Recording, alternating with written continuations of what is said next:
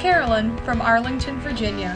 This is the Doctor Who Podcast, and you are most welcome.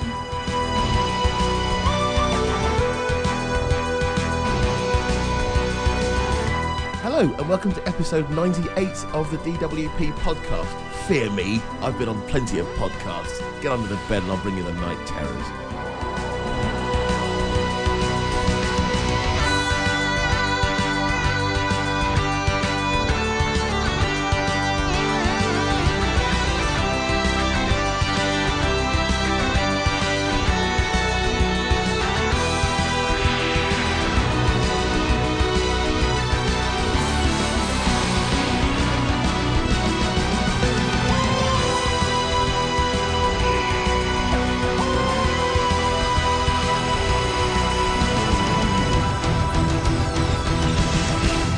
Yes, indeed. Welcome to episode 98 of the Doctor Who podcast. And contrary to reports of my absence that I reported on the last podcast, I'm afraid I am still here, at least for another couple of podcasts. So I'm very sorry to disappoint both you listeners and you too, Trev and Tom. You can't quite do a professional podcast yet. I thought I could stretch out my legs on the camper van sofa without having to scrunch up for James, but another week of cramps.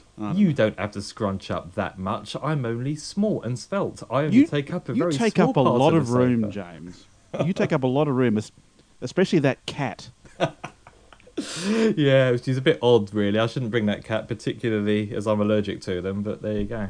We are going to be talking about Night Terrors, surprise, surprise. But we'll be doing that in a short moment because you've been very, very prolific in your feedback of Let's Kill Hitler. So guys, let's go over to that desk over there where we've got all our feedback laid out nicely so we can respond to it in a calm, measured way. Let's listen to Donald's first from Louisiana. Hello, Doctor Who podcast. This is Donald from Louisiana. I want to call in and give some quick thoughts on Let's Kill Hitler. I know I'm really late for the podcast. Hopefully you guys will honor this. I like to say that I liked it a lot. I really enjoyed it. I do have a few concerns though. With this series 6, do you think that Stephen Moffat has completely abandoned the self-contained story? Something that I really rather enjoyed during the RTD era. It seems to be just, not there. Every time I think there's going to be a self-contained story, it turns into the season arc. Whether that's a good thing or a bad thing, I can't really decide. But I was just wondering, is this something that you guys have a problem with, or do you just not care at all? Also, we did find out that the silence isn't those little creatures from the opener. Everyone was saying, well, these are going to be, the Moffat era bad guys. These are the new Daleks. And now it's starting to look more and more like we probably won't see them again. They were just, another, henchmen of this Order of Silence. So I was wondering what you guys thought about that. Love the show. Don't ever stop doing it, ever. Talk to you next time. Thank you, Donald from Louisiana. I think probably the main question in that about self-contained stories is probably going to be answered very soon, or it's probably you've already answered it yourself, because Night Terrors is, I suppose, the very definition of a Moffat-era contained story, and we'll talk a little bit about that later on. So, as to whether we have a problem with it, I don't really know. I suppose it depends at the end of the day whether it's a good story. I've said before how much I personally love the idea that we could have a whole season with self-contained stories. Just let them stand on their own 2 feet rather than having to watch, like another 6 or 7 stories to make sense of the one you're watching then. To be honest, I think you're right, Trev, but I don't think TV works the way it used to. I mean, I love the idea that you can just sit down and have a quick snack of Doctor Who. But the reality is that people watch TV in a slightly different way now. And if you're going to sit down with a box set, you might have an evening. But even then, the stories, although there's an arc going on, I think you can take them one bite at a time. You don't necessarily have to be watching everything to get Curse of the Black Spot completely. I mean, you can, that's nice and self-contained on its own. And the 2-parters that we've seen so far aren't that different to the old school 6-parters. But Doctor Who, it could be argued, always took place over an arc of about 4 weeks anyway. So, whilst I understand the points, and I'm not quite, I don't entirely agree. I'm quite happy with the way things are, to be honest. I genuinely don't have a problem with it at all. I'm mainly because it's not one or the other.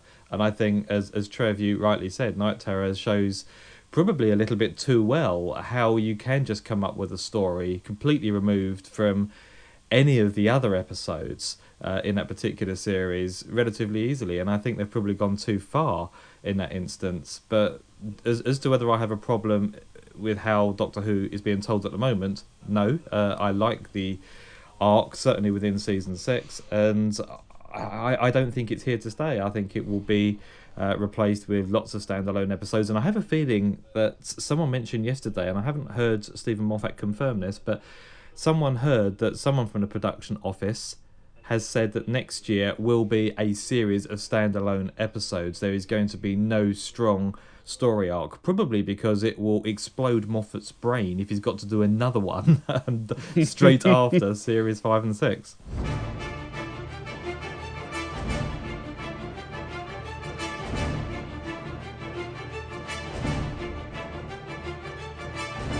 Hello, this is Christopher Benjamin, and you're listening to the Doctor Who podcast.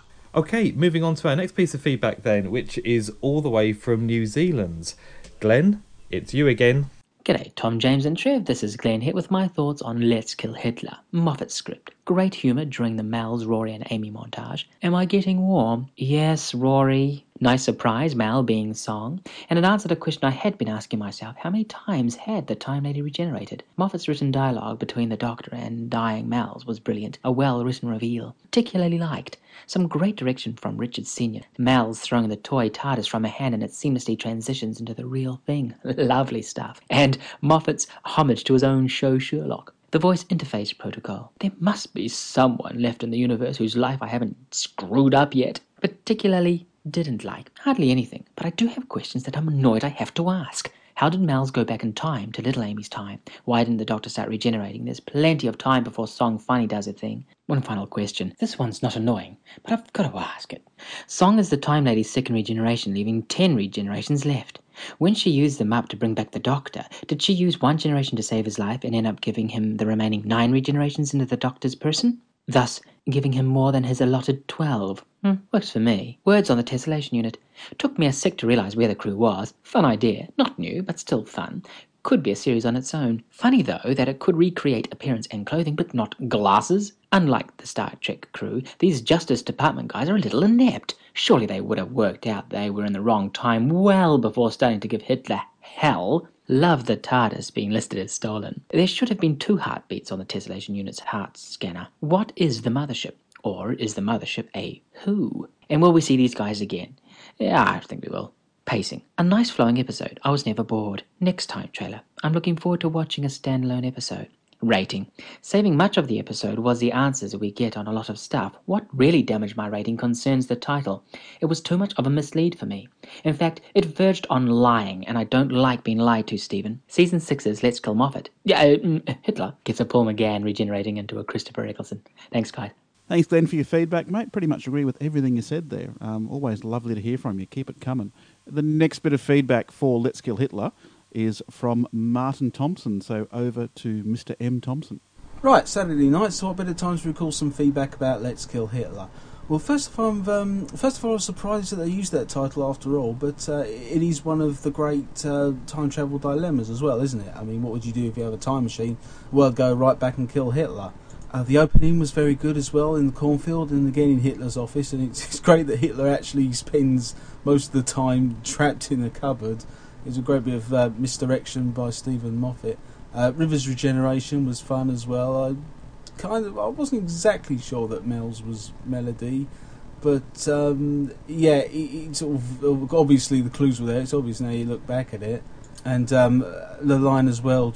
She said, be quiet, I'm trying to think of a dress size, which I thought was an absolutely brilliant line. I don't know, I don't think I liked the big robot justice thing, all the people inside. It was a decent idea, but I don't know. I thought Alex Kingston was a bit over the top, so was Matt Smith's death acting as well. And now we have the great question, so it's all gone a bit Hitchhiker's Guide to the Galaxy.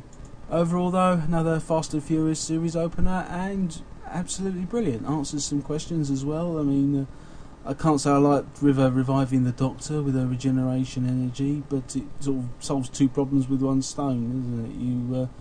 You bring the Doctor back to life, and River's free to die at the end of Forest of the Dead. Anyway, I think about that's it now, except to say that I'm still watching Torchwood. And you know what? I don't think it's that bad so far, but that's my opinion anyway. Okay, bye-bye then.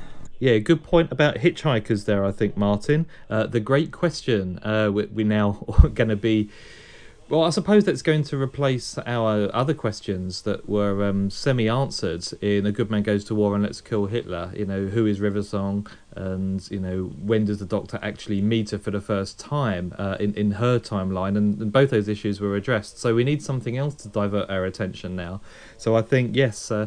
This question that was referred to in Let's Kill Hitler, I'm sure will become the basis of much speculation amongst fandom and certainly on our podcast as well. I suggest that the question will be, who is the Doctor? That is all. Thank you.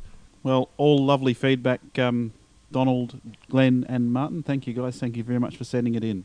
What's next, guys? Well, that's not quite all our feedback of Let's Kill Hitler, because there was actually someone who wasn't in the camper van when Tom and I got round to having just a little chat about it last week. And Trev, that's you. What did you think of Let's Kill Hitler, or to use Tom's title, which I much prefer, Let's Eat Cat Food? The car screaming up to the TARDIS at the cornfield. I must admit my 10-year-old son Sean picked it up long in advance before I ever thought about it. As soon as the car screeched up to the TARDIS, he went, "Oh, that's River." He's much smarter than me, listeners. I tell you, maybe he should be hosting this show. I felt Let's Kill Hitler was an episode for the fans, and gloriously so. It seemed to be something that the series was doing in the classic era towards the end of its run with Sylvester McCoy, where it was layering in a lot of the stuff for those people that had watched it for many years. But I think with Let's Kill Hitler, I think it's doing a little bit more intelligently. Luckily, too, I think because we now have the... previously flashbacks at the beginning of the story, so you can quickly catch up on all the salient points that I suppose are referenced in that episode, even if you haven't seen them. So it was definitely an episode for someone like us, like you, our wonderful listeners, like the fans who have stuck with the show all these years. So glad they stuffed Hitler in the cupboard. So glad. I mean, I was so worried that we were going to be getting this story... I don't know, the Doctor teaming up with Hitler or something like that to stop some alien menace, and it was going to be this weird, I don't know, carry-on type of thing going on. Because I saw the Doctor Who magazine cover recently, which had all of them together. It had Hitler and it had the Doctor and his companions, and it looked a bit comedic. And I thought, oh, that doesn't look good. I'm not particularly happy with this, but it was fantastic. They shoved him in a cupboard really, really quickly. I think they went for a little bit of a producer's feel to it, certainly from the publicity side of things. See, that's what worried me. I not knowing at that point how much of Hitler was actually going to be in the story. It was wonderful to see they literally pushed him off screen very, very quickly and got to what the episode was really about. So, I mean, like everyone else who's watched the story has said, the setting itself is inconsequential. It could have been set anywhere. It could have been set in Roman times. It could have been set in modern times. It could have been anywhere. They've just chosen something really big and obvious and, I suppose, well-known history-wise with regards to Hitler. I laughed a bit when you guys said that I mightn't be particularly thrilled with the way regeneration was treated in this story. And to be honest, really didn't worry me that much at all. To be perfectly honest, I'm shocked. When I was watching all the stuff with River giving the regenerations to the Doctor, and to a certain extent some of the stuff outside in the courtyard, I kept thinking of David Tennant's hand from the Christmas special, and I thought, okay, we've had the precedent set. We've done all this stuff in the show up till now. What they did for the most part with River Song and her regenerations seemed to sit well with what has already been established in the new series. So it didn't really worry me. The only thing that kind of worried me was using the regeneration energy as a sort of a X-Men type shield and, sort of weapon type, thing when she was out in the courtyard dealing with those Nazi soldiers. That kind of rubbed me up the wrong way a little bit. Well, the thing I thought would bother you the most was the fact that River Song could regenerate at all. And the fact because she's not a Time Lord. Yes, she's a child of the TARDIS, but she's not a Time Lord. Therefore, it's no longer sacred to the Time Lord race. No, I'm actually happy with that, because I'm happy with what they established in, is it A Good Man Goes to War, where they talked about, or in fact, even a previous episode where they talked about the possibility of, because the baby was conceived basically while, I presume the TARDIS was in flight or in the vortex, that it's like a child of time, so therefore it could inherit Time Lord traits. So I'm quite happy with where that particular story is going. I mean, I'm quite happy, and was actually prepared for the fact that River was going to be some form of Time Lord. But then Time Lord's a rank. It's not a race. It's not, it's well, okay, but maybe that's a conversation for something for another time. But Time Lords aren't born; they're made. No, true. I've Well, that's always only believed that, according to one particular interpretation of past stories, and it's been examined in more depth in non-canonical media, certainly the books and some of the audios, but it's not ever said for certain, and that's the kind of thing I think that Moffat would play with, certainly. I think I accept it because the concept of regeneration fits in with my views of what a Time Lord Gallifreyan is. I've always believed there are two separate sets of Gallifreyans. people on Gallifrey, or used to be on Gallifrey. The Time Lords who could regenerate, and ordinary Gallifreyans who can't, like the ones we saw in Invasion of Time. Right. And I think even I seem to remember that the Castellan was mentioned as not actually being a Time Lord. Well, quite so. And there's all that stuff in at the end of Tennant's Reign when we're talking about children at the age of 8 being taken to untempered schism, and that's how they and that's where they're first found. It's first discovered if they can be Time Lords or not. If they're using that as a mechanism to turn an ordinary person into a regenerating Time Lord, then it's not much of a leap to say, well, they've taken ordinary baby, and because she's been infused with the time vortex due to her travels in the TARDIS while in the womb, then she can be a regenerating Time Lord. Next bit. I'm so surprised you didn't talk about Carnival of Monsters in this story, because I was sitting there, and when they finally revealed the whole thing about that it wasn't a bigger on the inside apparatus, it was actually them miniaturized into it, I sat there for the next 5 minutes going, does this violate canon from Carnival of Monsters? Now, it really shows you're a true fan when you're not really watching the show, but you're worried about whether it breaks continuity from a 1973 story. How would it break continuity? It didn't. That's what I'm saying. I had to think about it for a minute, because when the TARDIS landed inside the apparatus, I thought, okay, that's the same thing that did in Carnival of Monsters. Is there any discrepancies between the two? God. It crossed my mind that it was similar to the premise of Carnival of Monsters, but purely for the miniaturization element. Yeah. Everything else, that was it, and that wasn't really even a reference. I just thought it was a coincidence that things happened to be made smaller. But it's certainly a parallel you can draw. I mean, I was kind of disappointed in a way that we got a miniaturized people inside the apparatus. I was really looking forward to this being some form of, I don't know, stolen Time Lord technology, so they actually had some form of proto-TARDIS. It made me think of the Lawrence Miles book, Alien Bodies, where we actually had a TARDIS in the shape of a human. Yes. And yes, I thought maybe we're going to get some sort of reference to this being some form of, I suppose, primitive TARDIS, but unfortunately we didn't. No, but I think certainly Tom mentioned that they may be some kind of prototype Time Lords last week, and we probably quite ungraciously played the Kooky Theory of the Week jingle there, but having said that, I think there's definitely a Time Lord connection, and I'm sure we'll see it again. Having said that, it's got to be an early form of it, and this is something which Glenn mentioned in his feedback, because it can't replicate glasses. It can do motorbikes, moving parts, it can do clothes, but it cannot replicate glasses. It needs to pinch those off the original. Yeah, it was interesting. I think you were definitely right in using the Kooky Theory, because I think stretching it to have those agents be early Time Lords is a little bit too much. Just because they're travelling in something that's, to our eyes, bigger on the inside than the out, doesn't make them... I mean, it didn't make me start thinking maybe they're Time Lords or some form of Time Lord. But anyway, Yeah, I just the whole concept of that apparatus being used. I mean, what's the point of stuffing it full of all these people and risking their lives if something went wrong with it? Because they would lose a lot of people if that apparatus or unit was destroyed or damaged or whatever. And it did seem to be quite easy to disorientate it at various points. I think the whole point was that it went in, it did its job, and then it got beamed back up to the mothership. So there shouldn't really have been a terrific amount of danger of being exposed. It was just unfortunate. No, that the doctor I was, didn't understand why it would need to be stuffed with people. I mean, they were essentially operating it by remote control anyway. Yeah, just to tell Why the story. couldn't they I do guess. that from their mothership in orbit? Probably.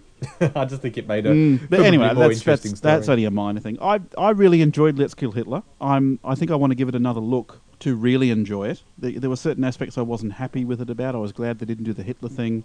I'm not sure about some of the extra add-ons for the use of regeneration energy. Overall, I really enjoyed it.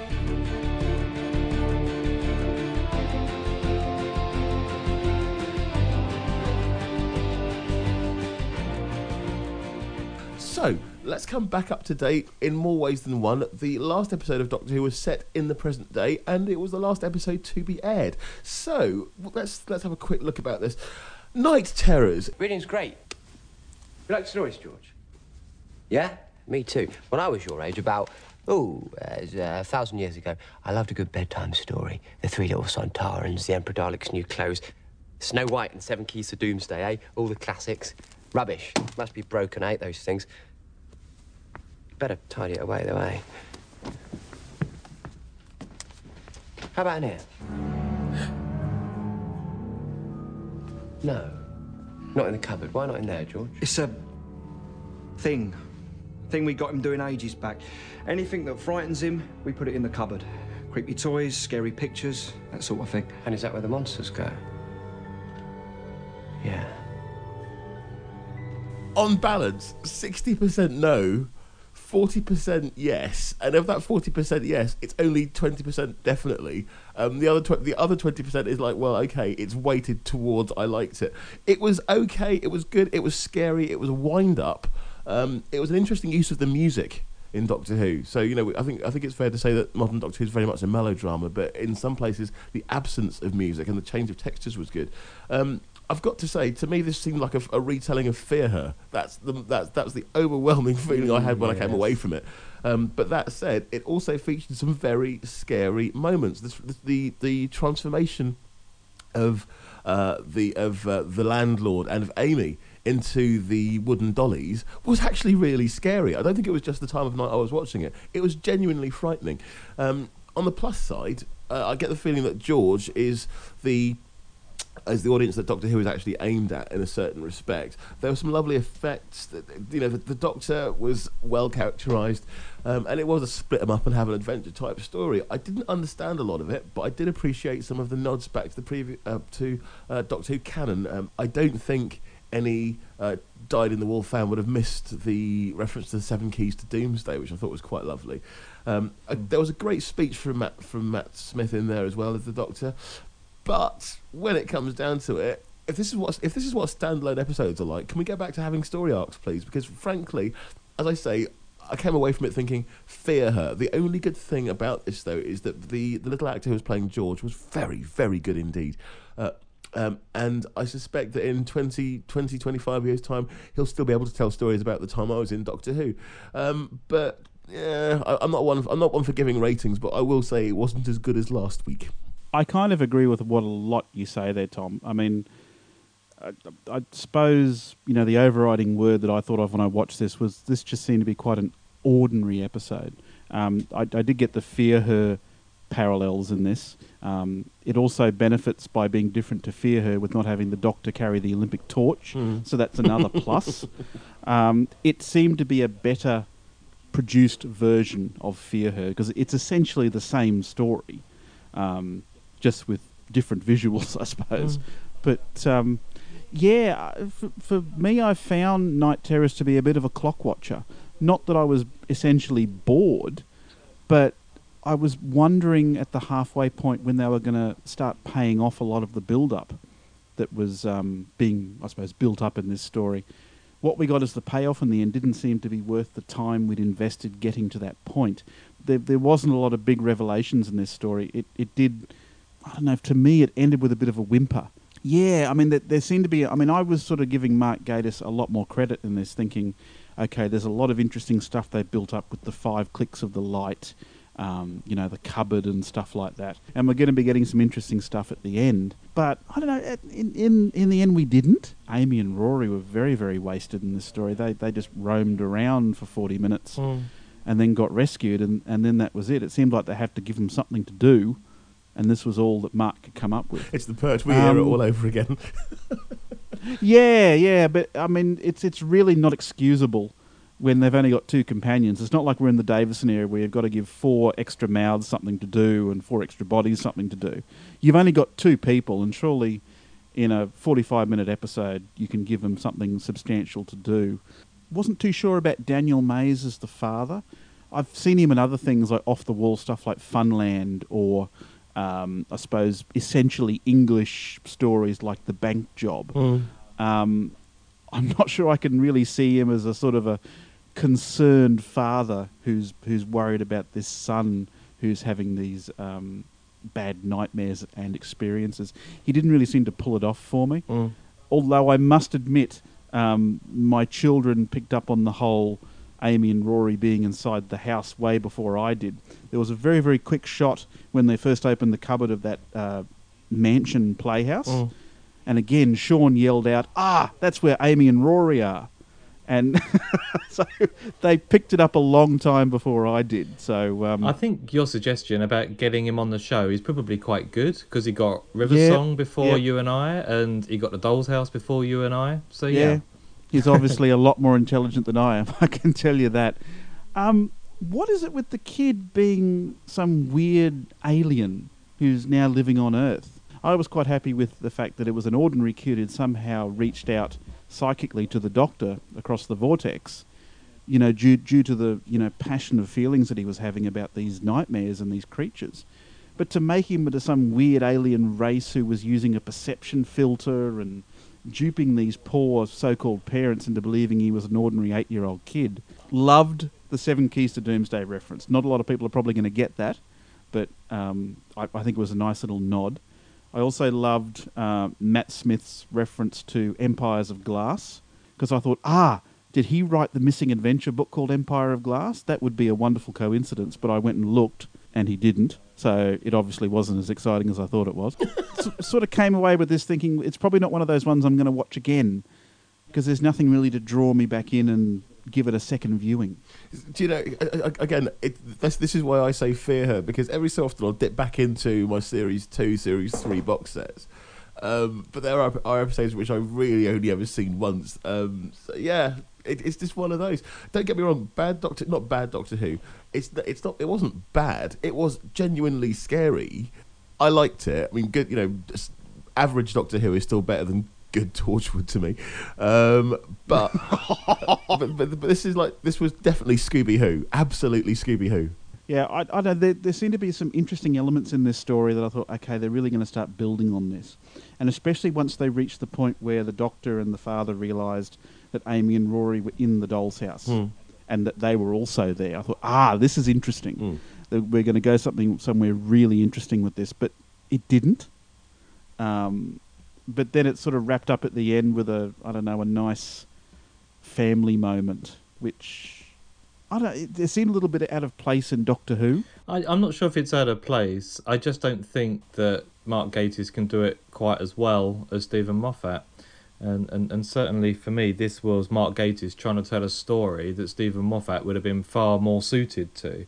And I would imagine either this entire concept was Stephen Moffat, or Mark Gatiss is basically trying to learn from Stephen Moffat, because I don't think he's as good a writer as Stephen Moffat. Well, it's interesting you say that, because in my notes here I've got the last line is that the story is about change, becoming and potential, which is pretty much what this whole story arc seems to be about. So the elements of the arc are inherent in the story, but I think you're right. Had Stephen Moffat written this, it would be slightly different. Yeah, I think so. I mean, the feeling I got from this entire episode was inconsequential, and I thought the major thing that was missing from it was any reference to the search for Amy's child. Now, if you think about, you know, the whole of the first 7 episodes, I was wondering whether to include Black Spot or not. But it's all been about what's happening with River, what's happening with the baby, the ganger, you know, was replacing real Amy who was pregnant and so on. And, you know, even in Let's Kill Hitler, right at the very beginning, it was, Doctor, have you found my baby? And it was, no.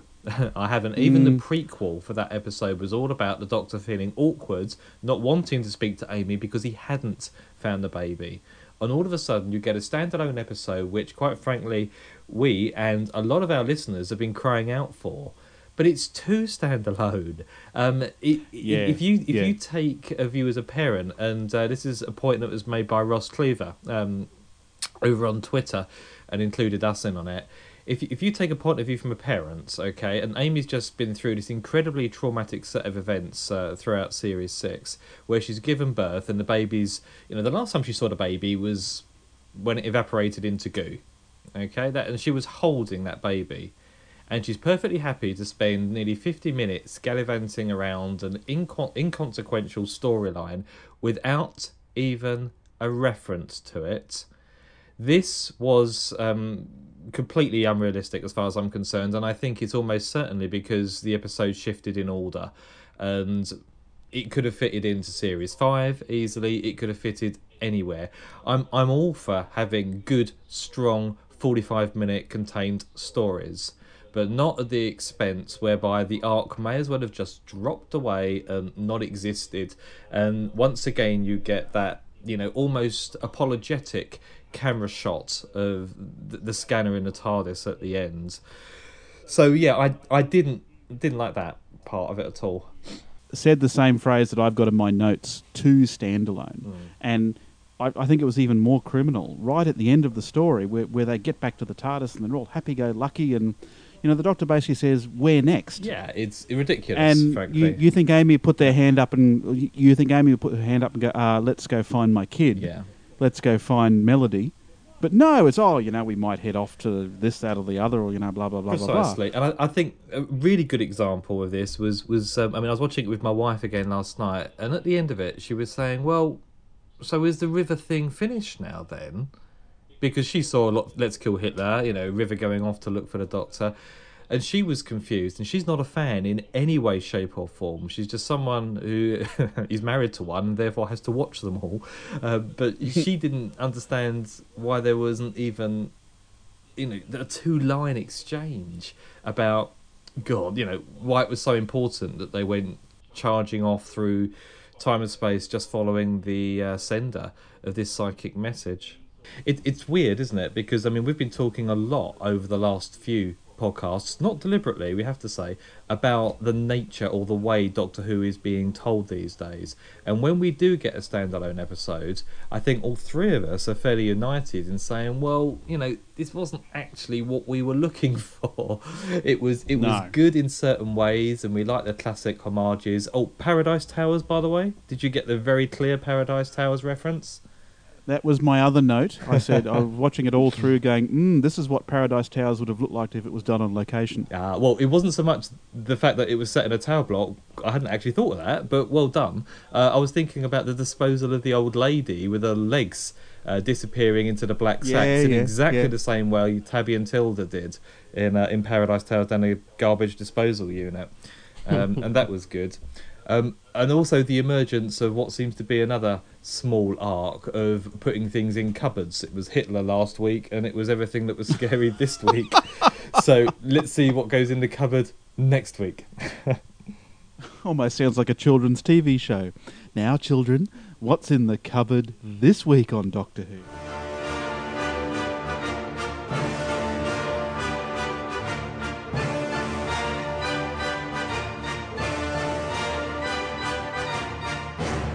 The last thing that I wanted to say on it is that, yes, I very much got the vibe of Fear Her as well. I think it was done better And I think the boy was very, very similar to the Isolus in the story written by Matthew Graham. I do wonder whether or not people did notice at some points the similarity of the story. I think I would hesitate to say that it was the same story because it wasn't identical, but there were certainly a lot of very similar things involved in this. So, but on the whole, for me, I enjoyed it more than I disliked it, but I still came away from it with a general sense of disappointment. Yeah, same here. I mean, it's not an identical story, sure, but it's as close as to be the same story, pretty much. You know, kid having psychic problems in a suburban house. I mean, if you boil the plot down to its base elements, Fear Her and Night Terrors are the same story. I would disagree. I disagree. I think it's the same premise, and I think the characterization of the Doctor was actually quite similar in the two stories as well. But Matt Smith wasn't anywhere near as bonkers as he's been in the past. And the only one I would really want to compare it to is Black Spot, because that's the only other one that you could say has a kind of self-contained feel to it. Within that story, he is zany, he is crazy, to the point where I remember feeling it was beginning to grate on me. This time around, he's much calmer.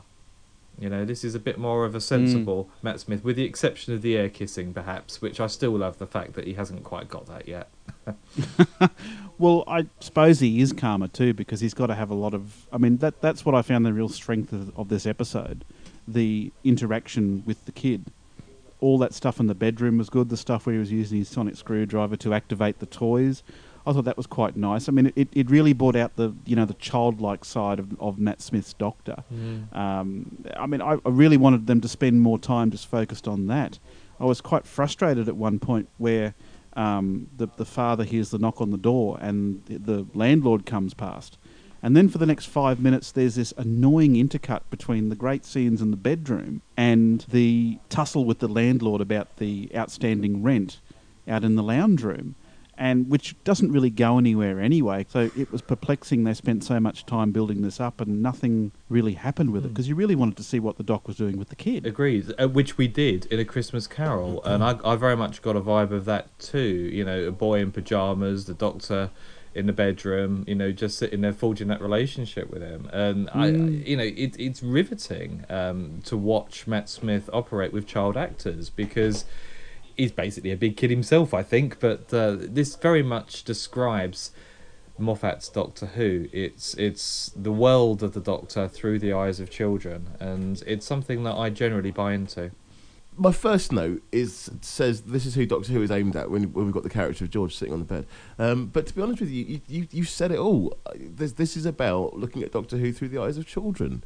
And the Doctor, in as much as he complains that he needs companions for him to see how wonderful the world, the universe actually is, he remains incredibly childlike. And it's only when and I suppose in character, in the universe, that works wonderfully. But also, it's kind of clear that he's got a good rapport with the child actors as well, because that's got to be kind of... it's got to be a very daunting situation for a child actor. And I just get the feeling that what's being built up is... There are a set of stories to be told in a decade's time or in 2 decades' time about that time I was on Doctor Who with Matt Smith, who's now the Oscar-winning world-famous actor. Which is good, because the bottom line, I think, with Doctor Who, as it's always been, and I think the current show is very aware of this, is that the best place to seek Doctor Who is in the mind of a child.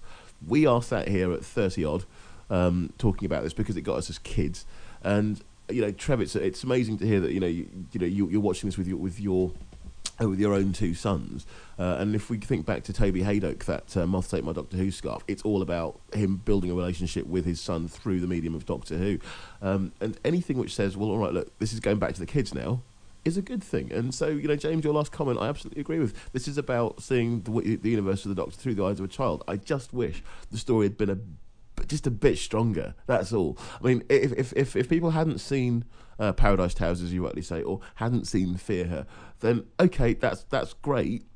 But I don't really want to see it again. And I'm a Doctor Who fan. I can put up with watching the same thing over and over again a number of times. But I was just hoping for a little bit more. Don't get me wrong. I wasn't overly disappointed, but I just thought, well, okay, Mark Gatiss on paper, this should have been really, really good. But but we said that about The Idiot's Lantern as well, and I know that The Unquiet Dead has got a very good reputation within fandom, but there are some very awkward lines in that script, particularly I think with the Ninth Doctor calling Charles Dickens mate, and I never really expect too much from Mark Gatiss scripts within Doctor Who, and that's mainly because I've listened to a couple of his Big Finish audios and have not been overly impressed. Certainly Invaders from Mars wasn't that good.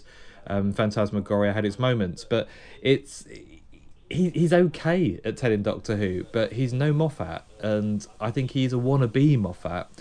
But perhaps we'll end up seeing more scripts with him, given that Moffat works very closely with him on Sherlock, and I know that they've known each other for a very long period of time. So I doubt if it's a partnership, because it is almost a partnership, I think, certainly for Sherlock, that is going to be broken up anytime soon.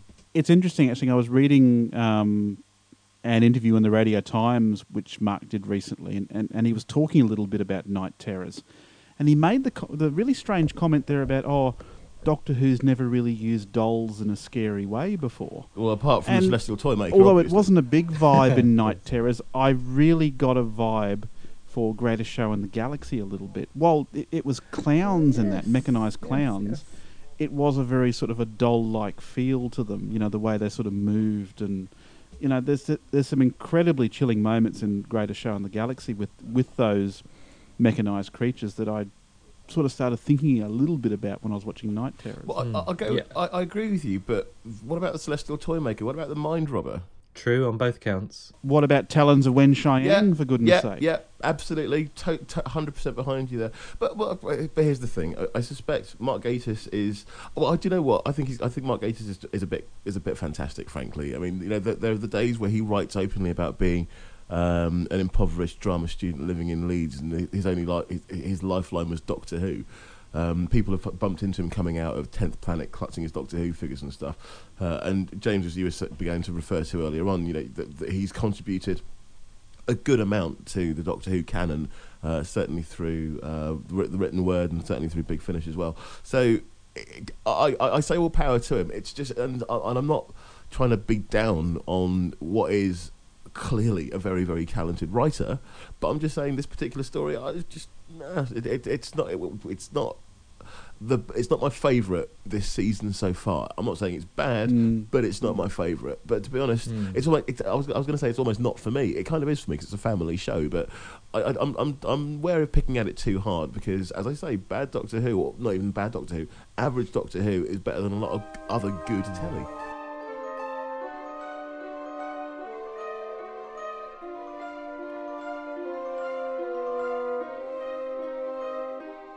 So that pretty much brings us to the end of another, just quite frankly, fantastic Doctor Who podcast.